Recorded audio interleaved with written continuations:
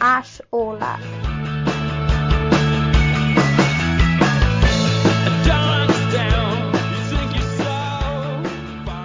Hi guys, welcome back to the symposium. Today I'm really happy to be joined by my friend Josh. We're just here to have a chat, talk about music taste, progression in music taste, maybe give each other some recommendations, and overall, just have an engaging conversation that in kind of long format that I hope you guys will enjoy, and I hope that we can make a kind of more frequent thing on the symposium.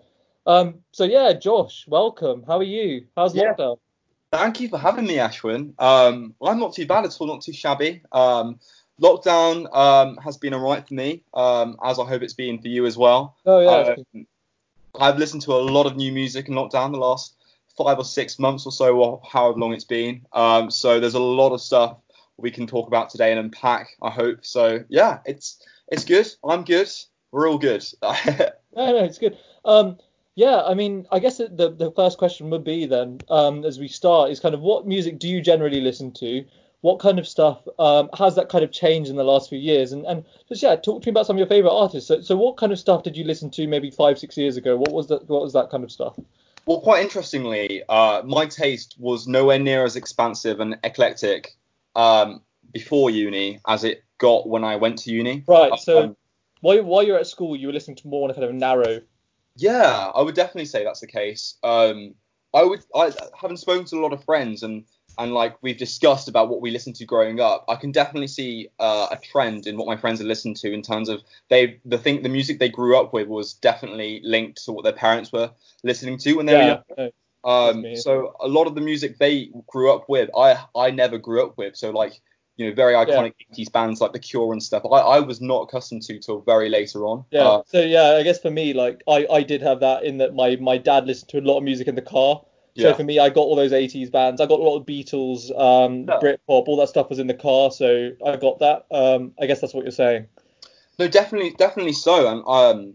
And from my parents, both of them, like they didn't have that broader music taste. They just listened to what was really on the radio at the time. Yeah. And so like when we used to buy our own albums and stuff like that, I mean, when my mum used to buy the albums for us to listen to on our little road trips to London to see the grandparents, they were always quite mainstream pop artist albums we would listen to. So like, like literally from anything from a Rihanna to I don't know, like to a Chris Brown or whatever. So mainstream sort of like pop R&B music, which was on, Capital Radio at the time and stuff. Yeah. That was so I really some of that stuff's very good, Some of that stuff is very good, and I think some people actually overlook it because they're like, oh, it's just so popular. So we want something more niche, but like a lot of that music was really good, and I guess it did shape my. I wouldn't say it was a narrow music perspective, but my perspective definitely was much more general, much more sort of generic growing up. Comparably, when I started to get when I was 16, 17, I started to get much more into sort of indie music, but I didn't have a streaming service like a Spotify account. Oh, right, okay. And so for me, it was quite interesting because I would find out certain songs via YouTube, and so I could never listen to whole projects. Oh, right, okay. So I was one of those. I remember when I was 11 years old, for instance, I used to like. I don't know if you used to do this, but I used to share and exchange songs via Bluetooth with my friends on the train. Yeah. So when Love the Way You Lie came out, I remember exchanging that with my friend Richard Chapman. And feeling so happy that I didn't have to record it on the radio to listen to on playback all the time. That makes us sound so old as well. It really does. My Samsung Taco didn't have the best audible power, but and then like I was just saying, and as I got progressively older in 15, 16, 17, got much more into indie sort of rock music. But then again, I guess much your sort of contemporary big names like your Arctic Monkeys and etc. I remember you and I were both fans. I remember talking about that to you a few years ago too. About the Arctic Monkeys. And like they were like the band for our time growing up. Like I think everyone sort of listened to them. If you weren't listening to your radio, you were listening to a Arctic Monkeys or a Wombats or something like that. Bombay Bicycle Club, But no, definitely so. And so for a long while I was like into Nirvana and into Arctic Monkeys and all this and that growing up, as I guess the majority of 16-year-olds were at my age. But I was the same. Yeah, you were definitely the same. Like what sort of taste were you listening to around time as Yeah, well. so I remember like And it's discussing different. with you. Remember AM came out and you and I were really hyped about it. Yeah. Like that was just the time, the Wombats, obviously, Bombay Bicycle Club, those kind of indie pop. I liked all that stuff. I mean, by that time I'd already though developed some taste in hip hop, which I Yeah. guess came for you maybe later. But that by then I was always already a massive Kanye Kendrick fan. And I listened to, Good Kid, Mad City. I remember Yeezus when that came out. And I was quite young actually at that time. Yeah. Uh, What age were you when you I think it started was getting into it? 14, 15 when Really? Yeezus came. I think Yeezus came out when I was 14. Yeah. Was it 2013 or something? It did. Yeah, so I Yeah, was like 14. 13, I think. I might be wrong. Yeah. And I was just like, I had never heard anything like this in my life. And I was just I really liked it. I guess the same kind of apply. Then I guess I got more into hip hop as I got older and I started to get to sixth form. I graduated, I guess, out of the kind of indie pop I'd be listening to. But then what about for you then? So you were so let's say, I don't know, we're looking at like 2015, Josh Sagoo, he listens to Arctic Monkeys, Wombats, and then so where do you go from there? And what other stuff were you actually listening to at that time?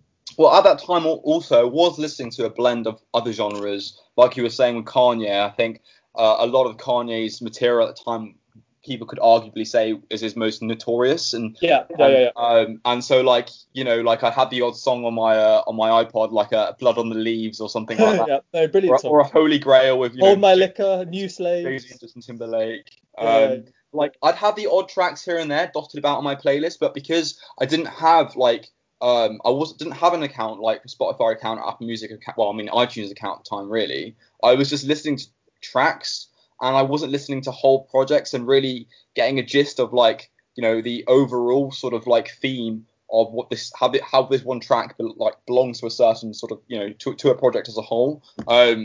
Which it only got until when I came to university when I did get myself a streaming account. It was initially Apple Music, and then we moved to Spotify. No regrets. Sorry, no, everyone. no, no, no, it's Uh, good. I agree. but yeah, so my taste completely just went. It just exploded when I went to university. I Is that came. because you were exposed to like other people, other tastes, and they got you into other music, or was it just your own personal journey? I think it was definitely both. I think people genuinely had a massive impact because by the time I got to university, right before that, I'd been getting into a lot of 80s music and a lot of Durham Mm. clubs. If you've ever been to a Durham club, don't know if you have, but they play your 80s tunes like your Come and Eileen's and stuff like that. Yeah. And so like pre-uni, I was just on that sort of like vibe of like, okay, I'm not going to listen to pop music right now, and but I'll listen to pop music of the 80s and the 90s. But then I came to university and yeah, I met a lot of different sort of people with a lot of different perspectives and a lot of different tastes in music. And my whole like perspective of things completely changed. Like I never really listened to whole albums all the way through. And I would Okay. find myself day after day listening to a new album here and there and everywhere. Mm. And the genres I was listening to were so other and completely out of the water for what I would normally have listened to Mhm. prior to university. We're talking a massive blend of really getting into hip hop music and Yeah. really getting into much more sort of conventional 70s, 60s indie rock music, and but also appreciating other genres as well, like Mhm. lesser known genres, lesser prominent genres probably for people our age, like Mhm. folk genres and the folk genre and things like that. But Mhm. what I really had a knack for, but midway through first year at university, was really the hip hop genre, and I got so entrenched, so engrossed in that genre, that I went through every sort of single age of the hip hop like era. Okay. So, So like, can I ask, like, so what was it about hip hop that really stood out to you? What was it? Was it something new? Was it just different? Were you vibing with the lyrics, with the beats? yeah, Like, what was it about hip hop that really stood out to you in like when you started uni? I think it's definitely my perspective of hip hop has definitely evolved over time when I've Right. listened to more and more tracks and different artists. So initially, what drew me to hip hop was the lyricism. Mm. Um, Lyrically, I'd never really taken into account how incredible the lyricism could be for certain hip hop songs and like certain Yeah. hip hop artists, and particularly like I mean, I think if you're going to get straight into the hip hop genre, you'll be listening to the most popular artists. And at that time, obviously, Kanye West and people like that were the first people I really started listening to. And then you start going through their projects, and the beats are also good. But when I progressively got more and more into the hip hop era, I started listening to a lot more older sort of hip hop. So golden age hip hop and the new age sort of hip hop of the 80s, and obviously gangster rap as well, the 90s. The bling era of hip hop in the 2000s. Then you've got the sort of braggadocio sort of Kanye, Jay-Z sort of rap, which also listened 2000s, yeah. Kid Cudi as well. I mean, like, so you like the 90s stuff, 80s stuff, like Run DMC, all that kind of gangster rap, and then you got like more NWA West Coast stuff, and then I assume did you like East Coast rap, West Coast? Because I personally in the 90s prefer the East Coast stuff with Nas and the Wu-Tang Clan rather than Tupac or NWA, but. Yeah, I think I would.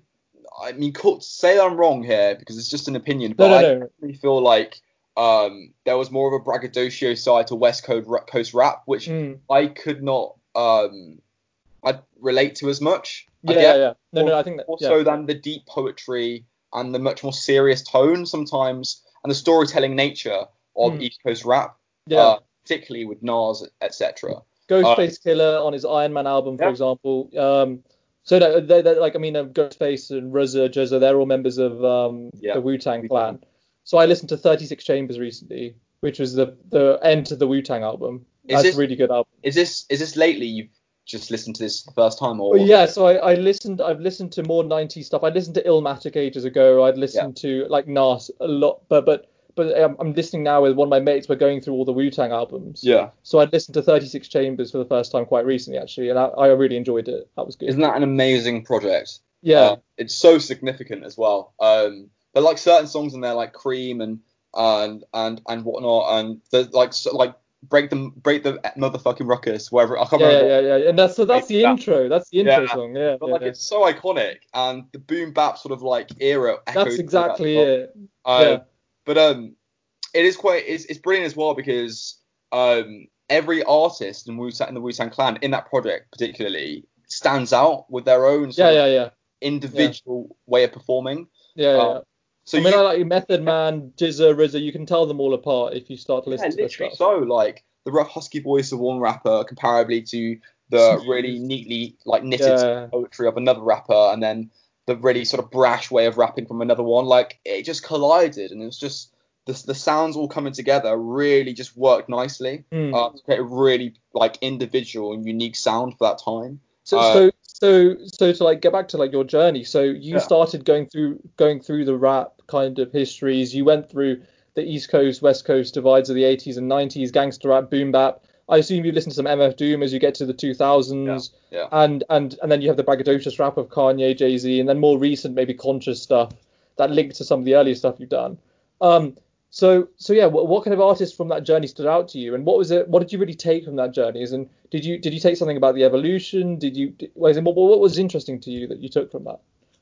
I think the evolution of rap was the most significant thing for me, right? Because when I started off listening with hip hop, I would listen to a 90s rap album, and then I would listen to a 2006 rap album, and then I'd listen to a 1987 rap album. Yeah. You know, and like it was just dotting about all these eras, and I wasn't really getting any consistency or cohesiveness of what I was listening to. But at the same time, like every album I was listening to, hip hop album I was listening to, was so vastly different to the last one I was listening to. Because I was just dotting about the eras. But then when I started just getting more and more immersed and listening to loads and loads and loads of albums of the same era, you really are able to distinguish the real difference in tone, in lyricism and beats between the eras. So for me personally, when I initially got into the hip hop genre, like properly in my first year of university, I was listening to a lot more of like current rap music, so with Kanye, etc. And then when we started listening to Kendrick religiously, everyone goes, everyone had that phase. I mean, that's what I kind of like about Kendrick in the sense that To Pimp a Butterfly specifically, he uses a lot of kind of 80s or 70s even funk sounds. So then you're talking about the evolution of sound. So then it's nice to look at how Kendrick kind of uses older sounds, but with more modern twist with the way he raps. So I think that's something that I took from it. I think the selling point for Kendrick as well is, and why people say he's the GOAT of this era of rap, is because he's able to blend the poetry of 90s rap with the beats of a modern day rap. Exactly. So well that they both work equally. And but on top of that, underpinning that, he's able to blend genres so effectively. There is an argument to be held that To Pimp a Butterfly almost revived jazz into the modern day music game. To Pimp a Butterfly, I've never heard anything like that since, particularly. No. I mean, D'Angelo as well with his album and his jazz albums are pretty prominent as well. But Kendrick was the one which stood out for me initially. I mean, talking about jazz, I mean, I assume you know like Madlib, the rap producer. Yeah. So he did some good work with Freddie Gibbs. Two albums I really like with Pinata and Bandana by Freddie Gibbs and Madlib. There's another one coming out soon at some point, I think. Yeah, it's Montana, I think it's called. It's the final one in the theory in the trilogy. And then, but I think I'm sure Madlib introduced his own jazz album actually called Kind of Blue, based off Miles Davis's really good at jazz album, and he basically did his own kind of attempt to kind of revitalize that in his own sound. I didn't think it was that impressive, but I guess the gesture I'm trying to say is that I really like how rap in terms of its production is quite grandiose. It uses a lot of brass. People often listen to rap just for the beats, not even the lyricism. And I guess that, you know, when you have that kind of level of production, that really distinguishes a really good rap album from a more average one. But yeah, I mean, what did you take from kind of rap production, and what have you noticed from your listening about you know different kind of standards and you know what really makes a good rap album for you? I think that's a really difficult question to answer, but just because of how broad the rap game is, and it's long history. But if we're talking about production wise, there's so many different sorts of production which I really am attracted to. I mean, Madlib obviously is incredible, and particularly his work obviously on Mad Villainy with MF Doom is just so good. But have you listened much to an artist called Jay Dilla? A bit, but not as much as you, I'd say. Yeah. Because I remember mentioning to you a few weeks ago, actually. Yeah. But Jay Dilla is probably the one which stands out for me the most when you talk about hip hop producers and up there, and you know some of the greatest producers ever. Yeah. So Jay Dilla, his project Donuts really stuck with me in second year when my friend Ollie, he introduced me to Jay Dilla. I'd never heard of him before, and he actually told me to watch this video on him. And I sort of watched the video. It's about a 10-minute long video. I'll show it you afterwards. I think you'll really like it. But it sort of just tells you why Jay Dilla's production is so unique and so significant. So he, with the MPC 3000, which is what he used to sort of produce his beats on, most producers have this technique called quantizing. So quantizing is when you sort of if something's offbeat when you're like making the beats, you can like align all the beats together so it sounds much more smooth and much more slick. But if you don't quantize, which a lot of people like refrain from doing, you have a much more of a rawness to the beat, and so is it more like kind of 90s style, like more kind of 90s gritty style? Is there? Yeah, much more gritty. Not everything's in time, and it just sounds a lot more sort of like genuine. Yeah. You know? And that's what really makes Jay Dilla's music so significant, I think. And if you listen to Donuts, that in my eyes is a masterpiece. Certain songs and the way he chops up samples in certain songs in that album is incredible. One song which particularly stands out, and is probably one of his most notable songs, is a song called "Don't Cry," in which he samples a song by the Escorts. I Can't Stand to See You Cry. I think that's what it's called. And he chops up that song in such a unique way where the first 15-20 seconds of that song, it's just playing the Escort song how it sounds normally, and then he just chops it up so much, like a third of the way through the song, that he creates his own song completely by I don't know, cutting up all that song and then repiecing it in a different way, so it's a completely new jigsaw puzzle he's made in that song. Okay, it's just kind of like I mean, that's what I also really like in that. I've listened to Sean Price Monkey Bars. So Sean Price, and that's like a kind of more gritty album than you'd often hear in kind of pop rap circles, right? The one thing I really like about rap, if we're talking about rap in detail, is that there's a massive variety to it. So like people always think it's kind of one monolithic thing, hip hop. Yeah. But you can have like more avant-garde, Bon Iver type Kanye hip hop versus far more gritty earlier stuff or Sean Price stuff, and it's almost completely two different genres. And it's often grouped together, I think, unfairly. So one thing I really like about hip hop is the diversity of it. I think that's something that's I always found the more I listen to it. But yeah, I mean, for someone who hasn't heard a lot of Jay Dilla stuff, could you explain to like listeners about how that sounds different to maybe more conventional sounds that a Kanye or Madlib would produce? I think it's the grittiness of his beats, to be honest with you. I think that's what stands out with Jay Dilla's production, is that when you're listening to a Jay Dilla song, you know it's by Jay Dilla, just by how raw the beats are. Kind of like MF Doom in that way. Yeah, they're not particularly syncopated as well. They're just very like, I'm trying to think of a song, Running by the Far Side. Have you heard that song? No. It's quite a popular song. Right. But yeah, check out that song then, Run In by the Far Side. Jay Dilla produced that. You can hear the beats in the background and how they're not all in sync. And that's the product of him refusing to quantize his beats, which gives does he say that's like more like genuine and raw? Is that his reasoning for it? Well, yeah, like I mean, thing is with Jay Dilla, I don't think there is much he hasn't really spoken much about his stuff and his material because he died so young. Like died, I think he died in his early 30s. I think he's like 32. I might be wrong. I think it's 32. He died of lupus, I think. Okay. And yeah, so this in 2006. And so the sad thing about Dilla is that he's one of those greats who died too young. And if you see interviews with Kanye, he always talks about Dilla and how like revolutionary his production was for the rap game. But like most rappers hold him in the highest esteem and place him in a god tier of hip hop producers, with your Madlib or your Alchemist or whatever. Yeah. But no, yeah, Jay Dilla definitely would say check out that album, and the samples he uses are so great. And he actually has a project with Madlib as well. Really? What's it called? I'll definitely get on that. Great. I'll check it out now. Actually, it's called. Is it called? I think it's called J-Lib.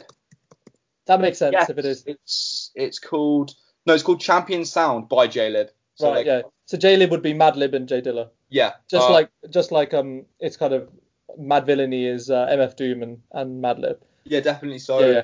Like these two massive hip hop producers making a project together. It's a really good project as well. But if you haven't listened to much Jay Dilla, I would say first listen to his own project, Donuts. It's crazy because when I have done a bit of research on Dilla on YouTube and just been looking at videos of him, you like for instance one of his last songs, Last Donut of the Night, he made some of these tracks when he was at the cusp of his death. Oh wow, okay. The Night literally sounds like he's transcending into the next world. Oh wow, okay. Which it's really really profound. It sounds profound, yeah. Sounds so good. Like tell me actually when you do listen to it what you think of the No, I will. We can maybe talk about it on the next episode. But, yeah, definitely so. Like, I was thinking then. So that's like one example of some kind of so that going back to your journey, that's one kind of example of an area of music that you discovered once you came to uni, hip hop, and you delved really deeply into it. You got really into it, and you're very grateful for that because you really enjoyed it. So what other stuff have you started to listen to then at uni that you didn't listen to before? So you said your taste got a lot wider. So there's a lot more hip hop. What other stuff too? Yeah, they got a lot more broad actually, particularly in the last year. Lockdown, I think it's safe to say I've listened to almost nil of hip hop. Right. Okay. Really. The last 5 or 6 months or whatever, I've not really listened to much hip hop at all in the slightest, apart from the odd track when Kanye released like "Wash Us in the Blood" the other day and the other week. Or Ego Death. Yeah, literally so. But yeah, like I've been getting a lot more into post-punk sort of music recently. Oh right, okay. Which is really interesting. So for the uninitiated, what is that, and what are the kind of stuff you've been listening to? Well, I mean, I think the first band which I would say was most prominent in pioneering the post-punk sound, was Joy Division. With their 1979 album Unknown Pleasures, and then Closer the next year. But like, yeah. So what I was saying earlier on, where I wasn't brought up with the sort of music other people probably were brought up with because their parents listened to that sort of music in their time. I was not accustomed to listening to bands like the Smiths or the Cure or any of these bands or Joy Division or anything like this, and I was so like entrenched in hip hop that I reckon I sort of developed a sort of snobbery for the genre, and sort of like in that sort of snobbish mode refused to listen to music from other genres because I was so dead certain that hip hop was the key and like was the future of music. But in doing so, when I got into quarantine and I started to make my music taste a lot more eclectic, I started to realize like what I've been missing out on. Yeah. So many amazing genres, and the post-punk really got to me, and I think definitely I feel like it was situational. Why I sort of found some like relatability to post-punk music. Yeah, I mean, I'm like a massive fan of that kind of older indie pop sound, like with the Smiths, Secure, like the Smith albums, the self-titled album's really good. The Queen is Dead obviously is a masterpiece. Hatful of Hollow has my favorite song, which is How Soon Is Now. So like I'm a really big fan of that kind of sound. So that's very different from rap, right? So what was it about that sound that really attracted you after you've been listening to hip hop for so long? Well, it's a completely different sound. So like I feel like in certain songs like the guitar riffs and the way the voice modulation for like from certain artists like I don't know Ian Curtis and Joy Division, the way he sings, it just gives a complete different perspective of how you can produce a song. And like Ian Curtis, for instance, I'm obsessed with him, lead singer of Joy Division, passed away at 23. Like his voice is so depressing and so gaunt. Yeah. And I feel like with certain artists, like particularly in quarantine, I developed not just an affiliation and love for their music, but I developed a love for the artists themselves. When I did my background research on them, you get more and more entrenched in their music because you know their history, you know what they're like, you know. I definitely feel like in quarantine, I probably can speak for a lot of other people, I definitely felt like I was getting more and more attracted to more depressing music. Yeah, I mean they're all in classic indie sad boy bands, aren't they? Smiths, Joy Division, The Cure. I mean they're all kind of iconic for that reason. But the Smiths, they're melancholy. But I think some of the songs like Frankly, Mr. Shankly, etc., can be joyful as well. And obviously I think some of their best music operates a kind of middle ground. So like the song There Is a Light That Will Never Go Out. That could be happy or sad. It's just classic. I think it's some parts of the Smiths I think are quite profound in that way. I completely agree with you, mate. I think, particularly with the Smiths, actually, the way Morrissey's able to combine wit with complete gloomy topics, it's ridiculous. It's quite impressive. It's best seen in The Queen is Dead, but I love my favorite project of the Smiths is Meat is Murder, personally. Meat is Murder for me. There's certain songs on there I just love. But probably because I feel like it's at its most depressing at times. And if you're not, I mean, it gets quite low at that point. Yeah, it's kind of like a bit of Frank Ocean, like it'd be dangerous, a bit dangerous if you're not in the right mood. Completely so. But I think when you're not in the right mood, and for me, I think some people might have a compulsion to listen to more upbeat music to get them out of feeling kind of low. But for me, I think I've had a tendency to sway towards dwelling in sad music because of the relatability aspects with it. And so like not only with like your traditional classic like post-punk bands like Joy Division, there have been a lot more modern ones I've been really into as well, like Idols and I don't know if you listen to Idols or Fontaines DC, who released an album today, A Hero's Death, which I think is really really good. And other artists such as Shane, Walkman. So you've listened to a lot of that kind of 70s, 80s, 90s classic indie. Did you get any kind of more modern stuff like Little Comets, the Courtineers, Catfish and the Bottlemen, the Kooks, Arctic Monkeys? You said you liked. So did you ever get into that more modern British indie, or? So like I was saying, with these bands at the moment who are really on the up and coming, like Idols and Fontaines DC, they're definitely fit that mold of like artists you just mentioned, like. Fontaines DC are an Irish post-punk, I would say, group who are really on the up and coming right now with their second project, which just got released today. And the best way I can describe them is they sound like Joy Division on coke with Irish accents. Okay, wow, okay.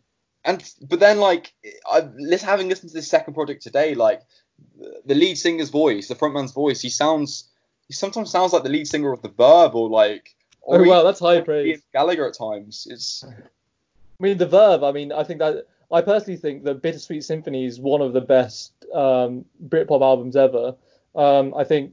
So I'm sorry. I mean, it's Bittersweet Symphony is a song on it, but I think the album's called Urban Hymns. Yes. I think that's the one of the best Britpop albums I've heard. I mean, either that or Pulp, a different class. I think that's a brilliant album. Pulp? Yeah, I like that kind of Britpop sound. I think Urban Hymns is a brilliant kind of swan song of the era, but different class, definitely maybe by Oasis. I think those are the kind of pinnacles of the kind of sound there. Can I ask a question? Yeah, yeah.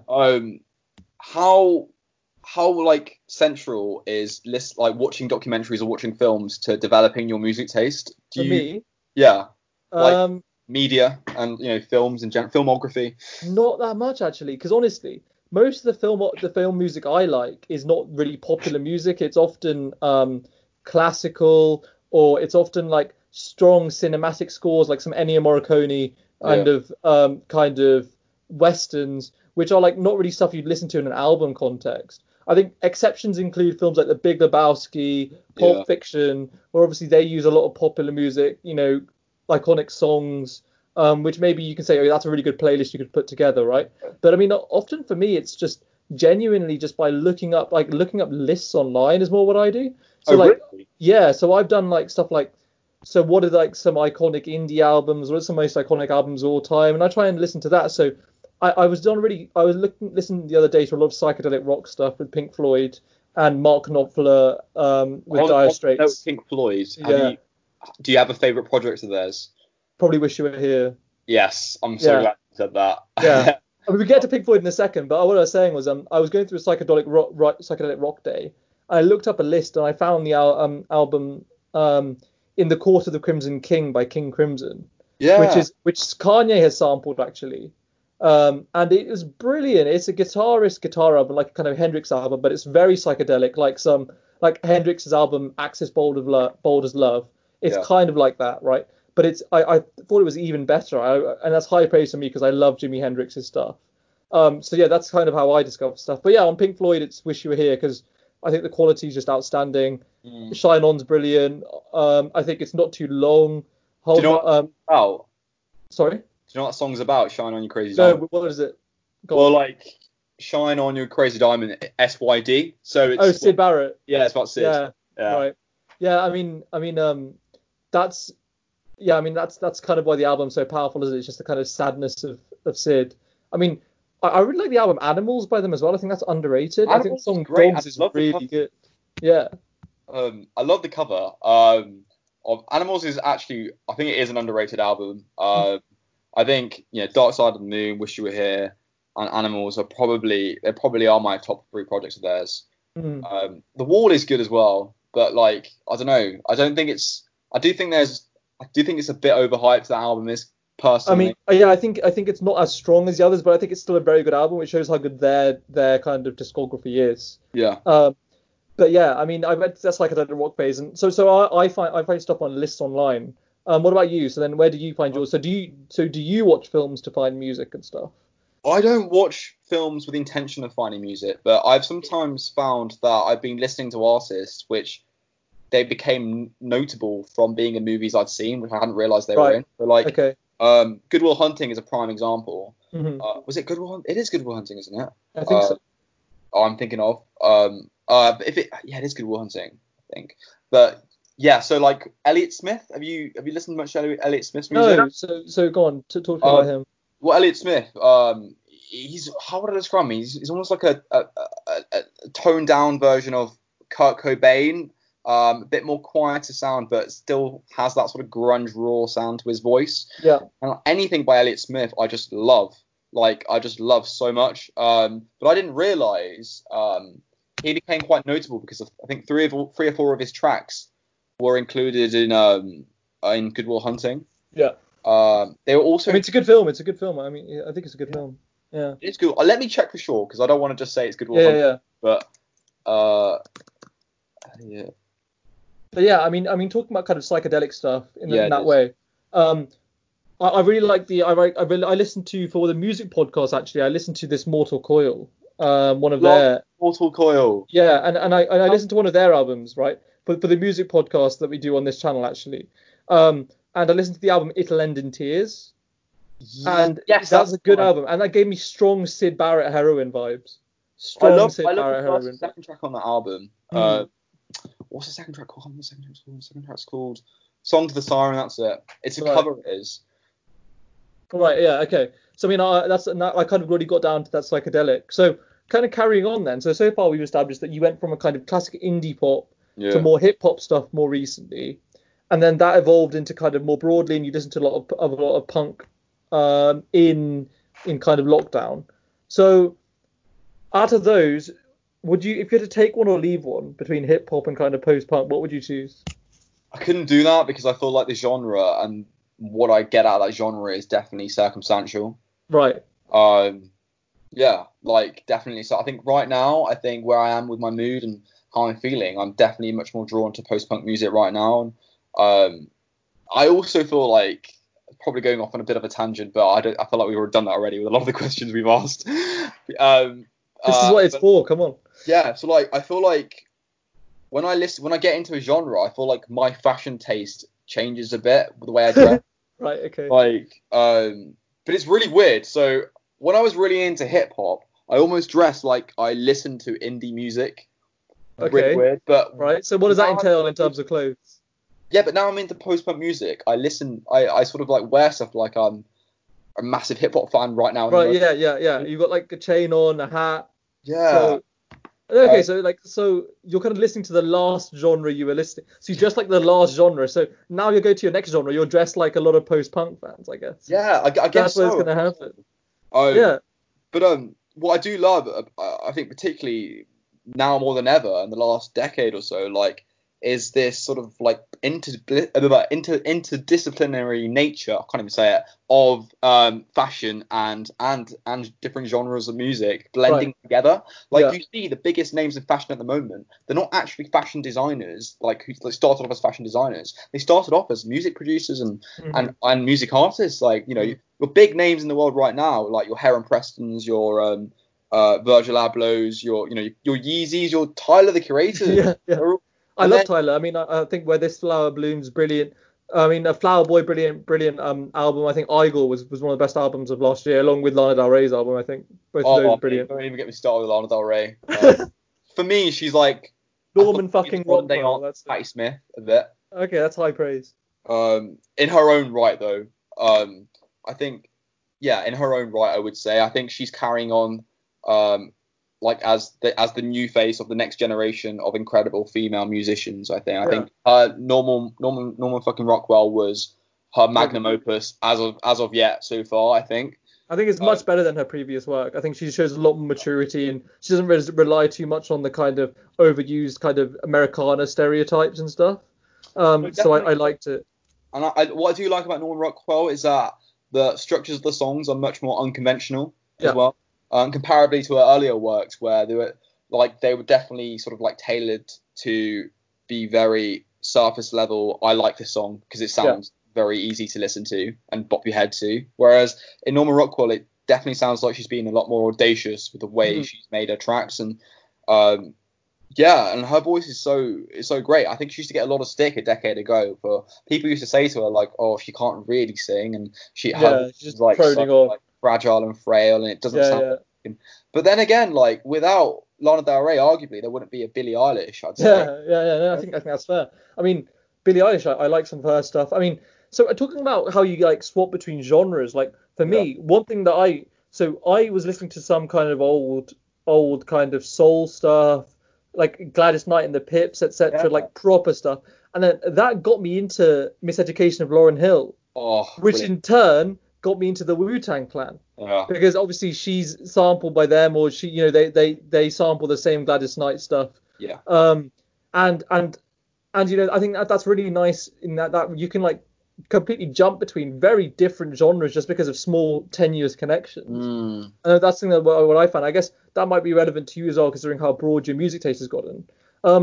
So yeah, I mean, what kind of stuff are you starting to listen to now? Are you starting to engage in something new? Where do you think you're going to go next with this? Yeah, like I said, I don't have like I don't decide on when I'm gonna move to a next genre. No. Because But are you feeling like you're about to move on to something new? Like you can't really force it.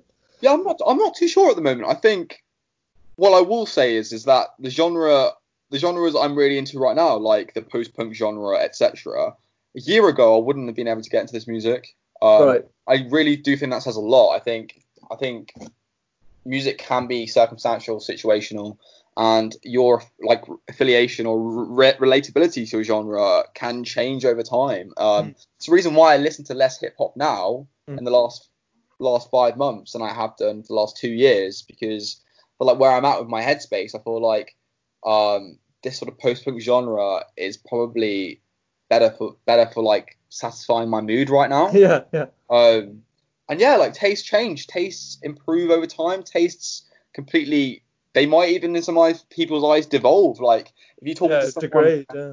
yeah, you But might, you even then, might. I don't even like characterizing like that because I just don't think you Yeah, can even say like some music is objectively better than any other kind of music, you definitely know? not. Yeah, I So think like, it's I someone's get, taste. I don't like people get kind of snobbish and say, oh yeah, his tastes have gone downhill. Well, no, they're just maybe more different, but it doesn't mean they're better or worse, you know? It's just that's just like some Yeah, some like imposed normativity. I don't think it really has much value.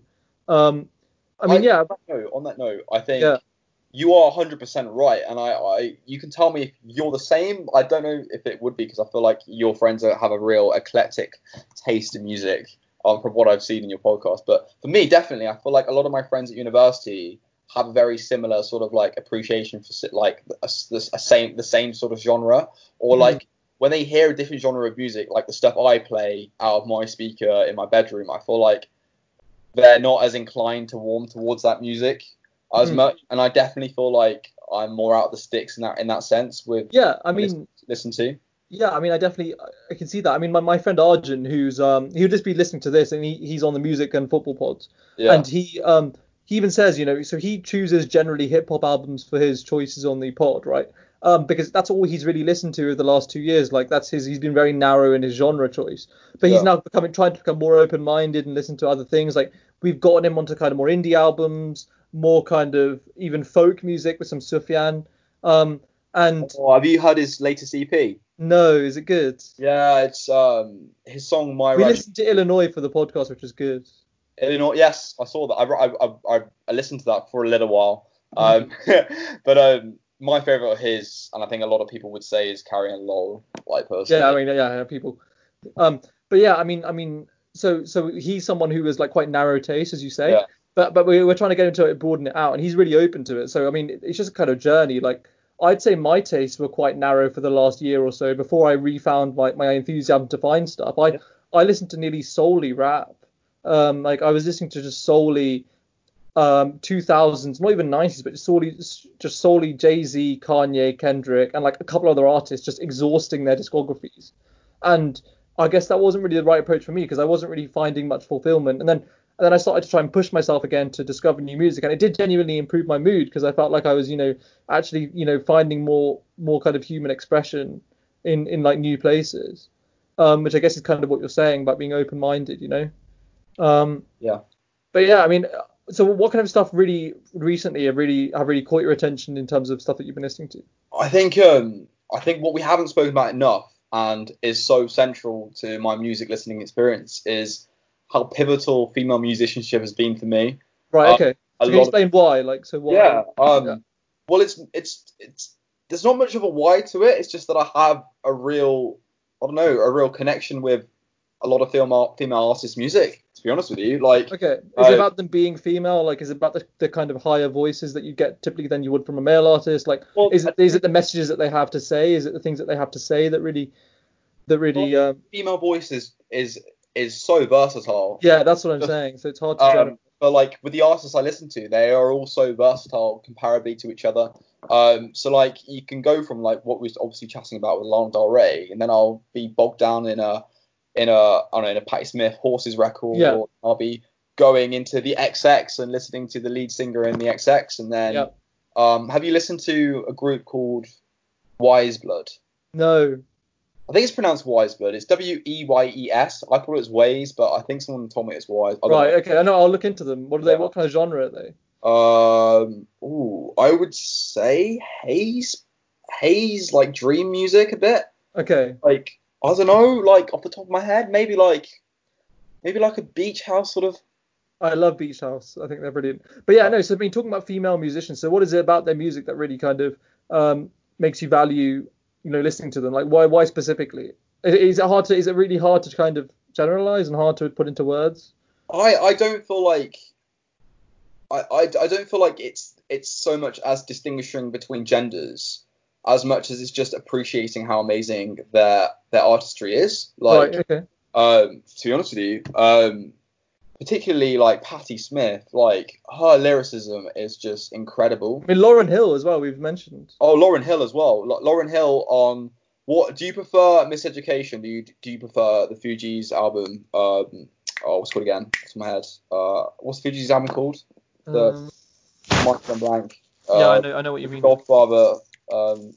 The score. Yeah. Right. No, Um, I think it's probably I probably prefer Miseducation just because it was kind of groundbreaking. So you have like special songs like Doo Wop, X Factor, that kind of run of entire songs. Actually, if I get the album up now, I can tell you like there's like an insane run of tracks, right? yeah. That just kind of demonstrates. And I think like female like rappers in that way are sometimes unappreciated. Whether it's Lauryn Hill, whether it's like Queen Latifah, whether it's anyone else who offers like a good contribution. I think because hip hop's very male dominated, because obviously it kind of fits into that kind of masculine trait like being braggadocious and being and almost violence, which are often like propagated often by men. That I think sometimes female rappers who often have very meaningful things to say are sometimes neglected. I think that's definitely the case, and for me personally, I genuinely feel like at the moment my Yeah. favorite British rapper, and I would say lyrically is the best rapper I've heard in the last couple of years. For British grime rap, well, she's not even a grime rapper really. Yeah. It's Little Sims. Okay. Have you listened to much of her music? No. Oh, No. she's great. I actually will because you described her. But I mean, Lauryn Hill, the first few tracks are like listen to how good these are. So you have Lost Ones, followed by X Factor, followed by To Zion, followed by Doo Wop. Like that's an insane run. That's like some of the best runs I've ever encountered in any album. The whole project is just amazing, and like I got into Miseducation off the back of listening to the Fugees record, The Score. Yeah. I just love that record so much when I listened to it, and the blend of like Wyclef Jean and his like Yeah. in his voice like with like Lauryn Hill's voice and like it just works so well on that record.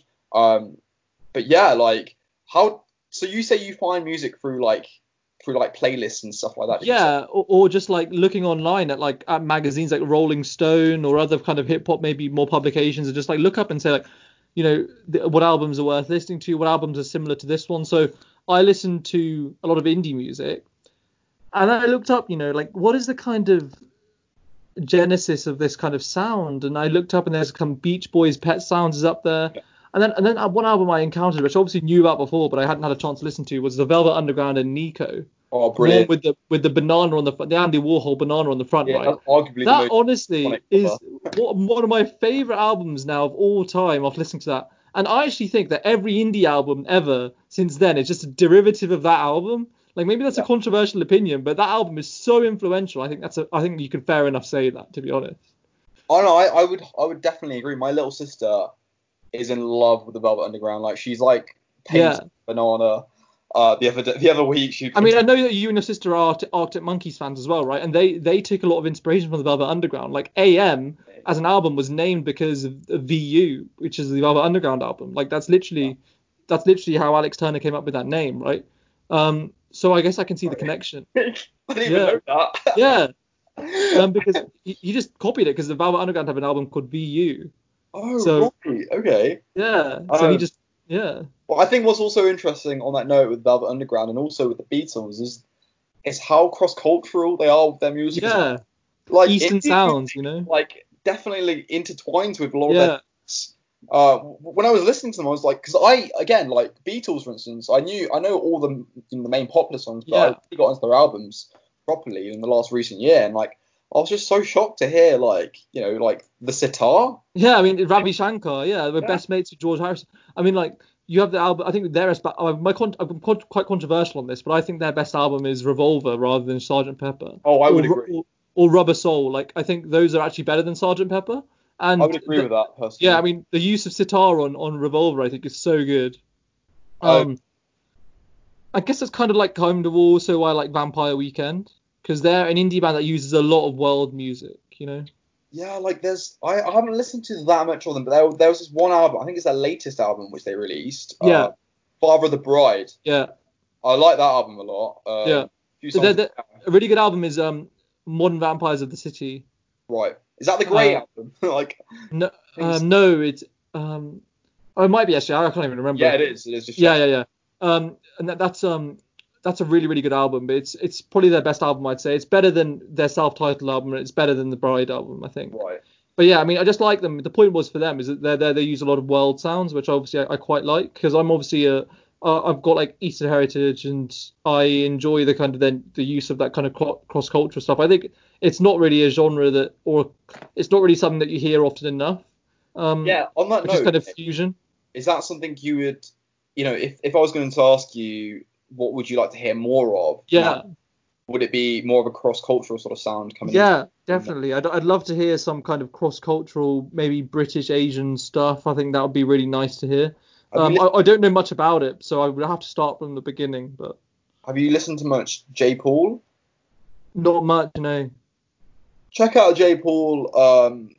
To my knowledge, I love his music, but there was this project he was making, and it got leaked, and then he leaked it a few years. Then, like a few years later on, he actually just put out the project anyway on Spotify because it's everywhere. Yeah. What's it called? I think it's got a number name. It's called Leak 0413 Bait 1. So that's what the album's called. The project's called. And a lot of the songs on that album are really unfinished, but that's what makes the album so iconic. And I don't know, J. Paul in his own right has become sort of like iconic for his sort of like music, because he blends pop music with Ravi Shankar. Yeah, I know. And brilliant. Ravi Shankar in his second things you track. love to hear. Yeah, I mean, I love to listen to the stories of like Ravi Shankar on the Beatles. Just the way they used to meet in India, and like how the Beatles really embraced that kind of hippie culture. It's really good stuff. And then that's why I've also kind of got into the Velvet Underground and other bands from similar time, because that kind of almost folk like higher pitched sounds. It's just almost makes me wish I was born at a different time. Do you have a particular favorite decade in music? That's really hard, because I think 1970s are hard to beat. Yeah, I would. I could see that argument really. I think in 1970s you have what? You have the Who, Led Zeppelin, The Doors, Fleetwood Mac, Elton John, early Queen, David Bowie, Cream, or the finishing of Cream, Eric Clapton's self-owned albums. That's just the 70s is, I think, or Pink Floyd, can't forget them. Yeah.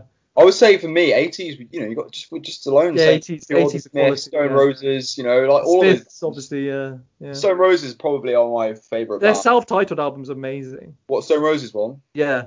Oh, don't even bother listening to their second project. The first album is one of the great British records ever. Yeah.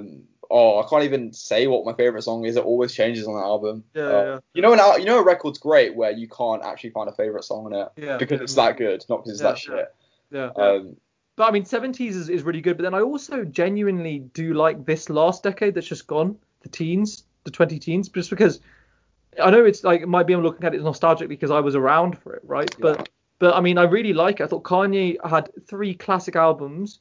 My Beautiful Dark Twisted Fantasy, Jesus, and Life of Pablo, which I think is my favorite album of his. On that note of Kanye, do you feel like this last decade's Kanye is better than the old Kanye? Oh, that's so hard. It's always the question to ask. Okay, my answer to that is no, but the best album is in the last decade. So I think The College Dropout is his best album. Do you think his best album is College Dropout? Yeah. Ooh. But I think that this decade was more consistent. Because I didn't really like Graduation as much. I thought that was more of a drop. And 808 was more of a drop than this decade, where you had Dark Fantasy, Jesus, and Life of Pablo. Do you think Jesus is how would you rank Jesus? Because I have my own opinions on it. Third, really. I think its impact. I've got weird rankings, Josh. Its impact, but its impact's undeniable. But I would say if you listen to Death Grips and their sound, it's a much Yeah. more polished industrial version Yeah. of Kanye in a much more sort of Yeah. like accomplished way of doing it. I feel like like Yeezus is such a raw record and it's really Yeah. gritty and it almost looks like it's, you know, so I think I would say it's probably the first of Kanye's records to sound quite messy, but almost you accept it for what it is as well. I mean, for me, like my rankings of Kanye are weird. Like I go from College Dropout, Life of Pablo, Yeezus, Dark Fantasy, top 4. I think 808s, right? I don't like it that much because I don't like the autotune that much, but I think that's easily his most influential album. That influenced The Weeknd, Frank Ocean, Drake, all these kind of singing R&B people wouldn't exist in the same way at all without 808s. Like I think it's such an influential album. I agree, and I think that album, in my eyes, I think that is the most pivotal album of the 21st century, personally, because it completely changed the direction of pop music. Yeah. This autotune became a thing. Yeah. No, I mean, it's I agree. pivotal, that album is. That, I think, in my eyes, I think that's his most important record. Okay.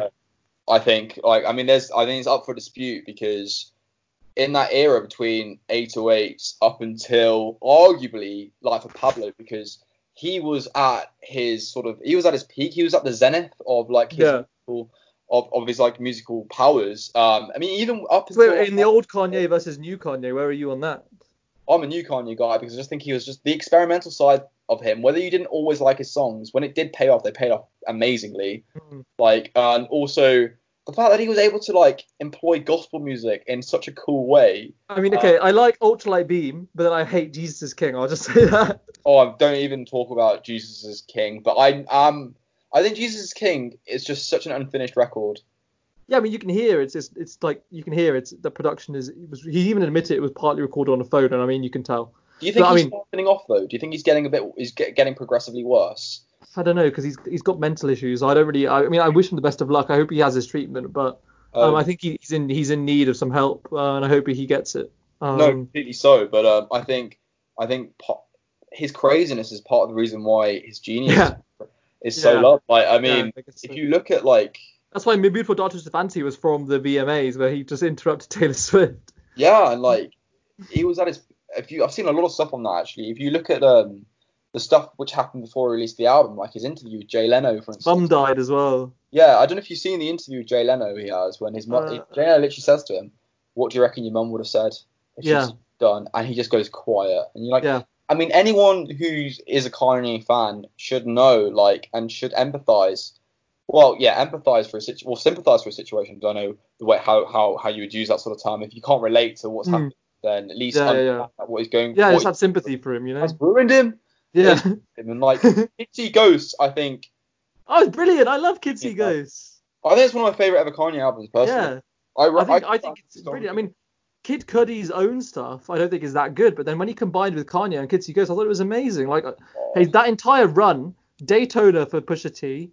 KTSE with Tiana Taylor, Kids See Ghosts, and then Nasir. They're all quality production. I think, I think for me, it's between Daytona and Kids See Ghosts. Out of those albums, Daytona's for me it's Kids See Ghosts, but I can see why people would say Daytona. Like Santeria.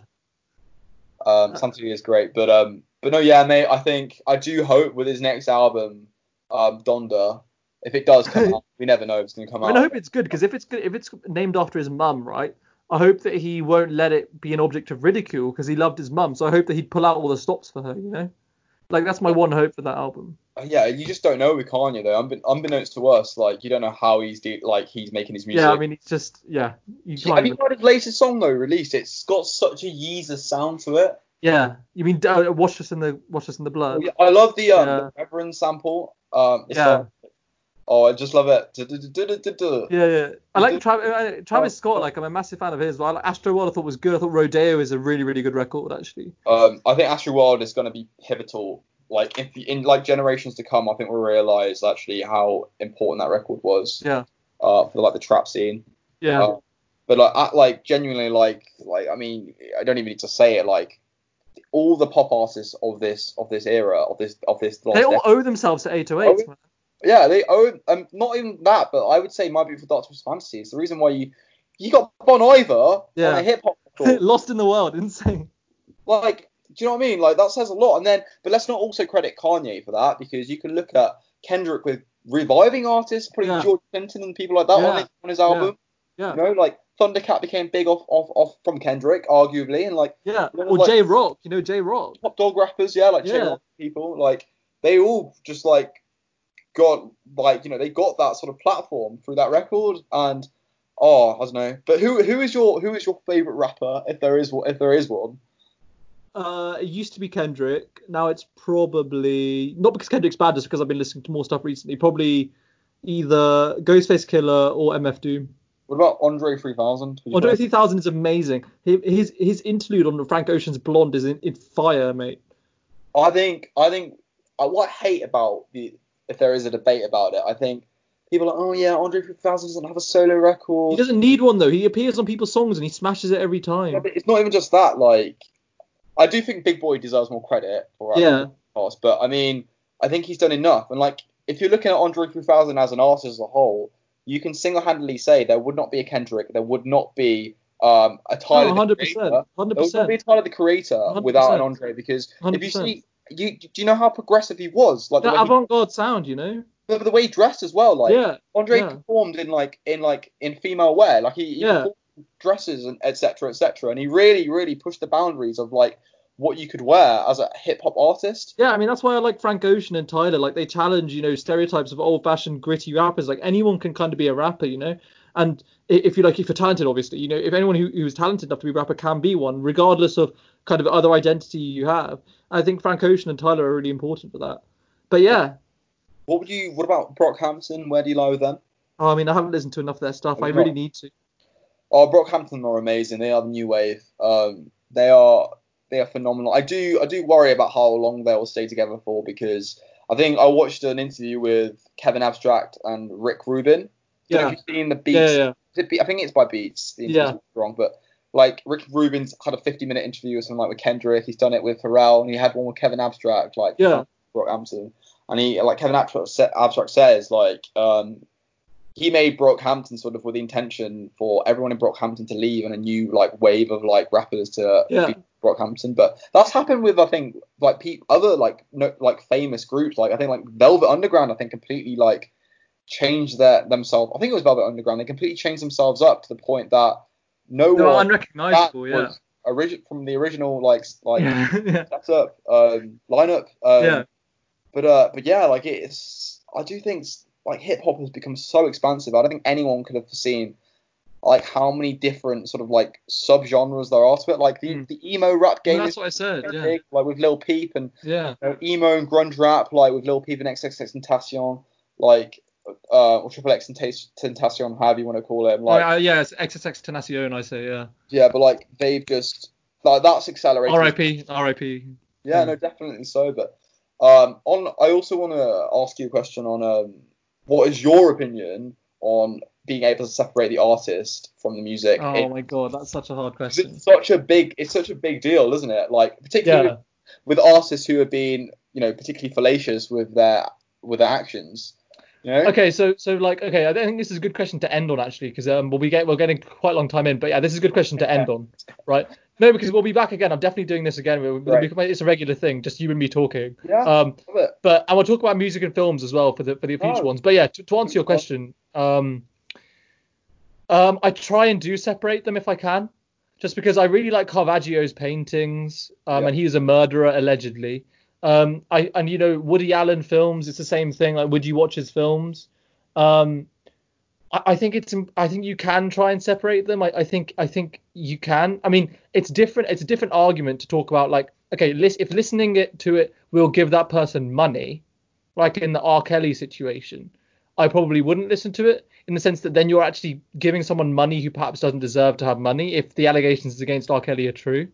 But in the situation where you're kind of divorcing yourself from money, and by looking at them, you're not, remunerating the artist in any way. I think you can make a strong argument that you can separate them out. Where do you stand on this? I do get you, because I think a couple artists up for a dispute. Yeah. The MJ like in recent. Well, yeah. I mean, I don't listen to much of his music anyway, but I mean, yeah. I mean, he's really kind of. It's hard to he's full of, kind of it's very scandalous at the moment. Yeah, definitely so, but also with other artists like, XXXTentacion.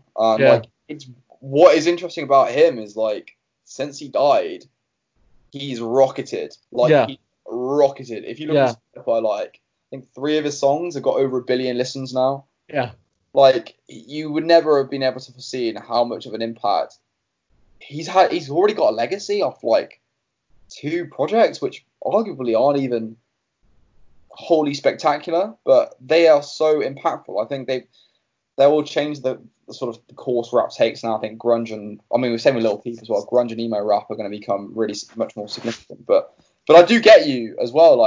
So would you not listen to an artist anymore if they'd commit a serious crime? It's what you brought up an interesting fact that if the artist is getting royalties. Yeah, that makes it harder to justify, I think. But then I spoke to a friend about this as well, and we were talking about MJ's music, and we were talking about, is it worse to play the music, or is it in terms of if you didn't play the music, then I feel like people who are victims of the crimes which MJ is allegedly committed, they will hopefully not be triggered by some who's definitely contentious like that. But then I guess some people who are really really adamant and real supporters of an artist such as an MJ, they will be like, well, his music has changed the world and can make you feel happy as well at the same time. So there is a real massive debate about it, whether I don't think there's a right or wrong answer with it, but it is a really strict and contentious debate which will always go on and on. I remember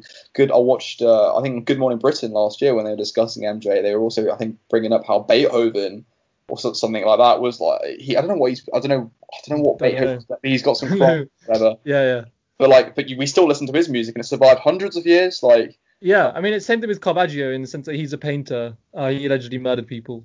I just find it really difficult because I think the royalties issue is relevant to the extent that if you're listening to them on a streaming platform and they get money for every time you listen, right? And therefore you're actually paying them essentially then I think that's different to if, I don't know, maybe this is just complete rubbish, but maybe I think that's different to if you've already bought their album and you bought it before you knew anything about their allegations, and then you're listening to it at home in the privacy of your home and you're not then remunerating them any more than you already have done. I think that's different to when you're actually streaming it and you're just adding more revenues. Well, I thought this is definitely a question we can properly look into. Yeah, then in a future pod. I know other people who would love to talk about this as well. Yeah. No, I think that's a good suggestion. But yeah, Josh, honestly, thank you so much for your time. I really enjoyed it. We'll make this a regular thing. We'll call it Sarg Ashu or whatever you want. I'm more than up for that, mate. No, and we'll call it, and we'll even do what we do with the music pod. We'll listen to a couple of albums before, agree to, and then we'll come and talk about them. Maybe watch a couple of films, or just come and chat about issues that we want to talk about. And I think both of us have really good conversations. And I think this is a promising new series. So thanks again for your time, Josh. Thank you so much for having me. No, mate. No, honestly, it's been a privilege. Last thing, I just want to give a little shout out to please do my friend Michael Fernandez. Yeah, he's brilliant. And Shantanu Kundu, who released a track today on Spotify. On Spotify, which is amazing. Go check it out. It's called Bow and Arrow Tree. Yeah. And it really is really good. So I'll link it. I'll link it in the description. Definitely do it. And I've spoken to Michael, and he said at the end of August when he's more free, he'll be coming on the pod as well, and we'll have you both on. He can come on, and I'm sure it'll be absolute scenes. Yeah. Yeah, Josh, thank you so much. Right. It was brilliant chat, and I really enjoyed it. Thanks. Take care, mate. See you next time. Cheers. The Symposium with Ash Orlak.